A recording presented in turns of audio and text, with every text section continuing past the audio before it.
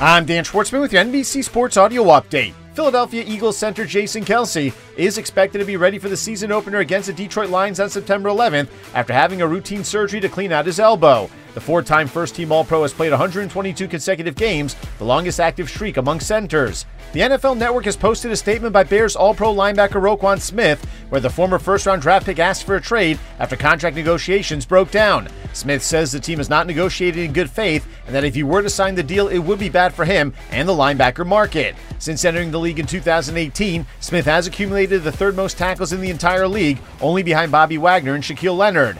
The AFC champion Cincinnati Bengals will now be playing their home games at Paycor Stadium after the human resources software company bought the naming rights for 16 years to the facility formerly known as Paul Brown Stadium. The team has capitalized on their first Super Bowl run in 31 years by also selling naming rights to their practice facility to Altafiber.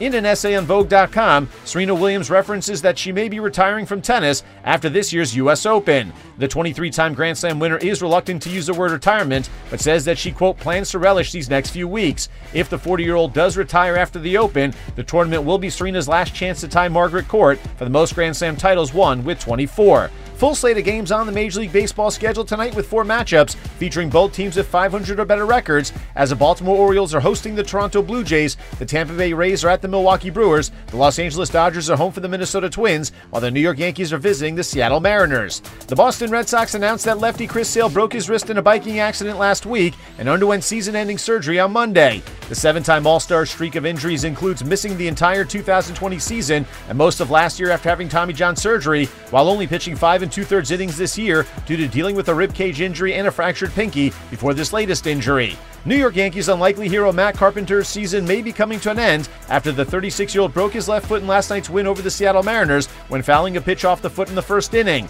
Carpenter was picked up by the Yankees after being released by the Texas Rangers while playing in AAA and has proceeded to hit .305 with 15 home runs and 37 RBIs in just 128 plate appearances. 3 games on the WNBA schedule tonight as the Chicago Sky hosts the Seattle Storm, the Atlanta Dream are at the Las Vegas Aces, while the Los Angeles Sparks are home for the Connecticut Sun.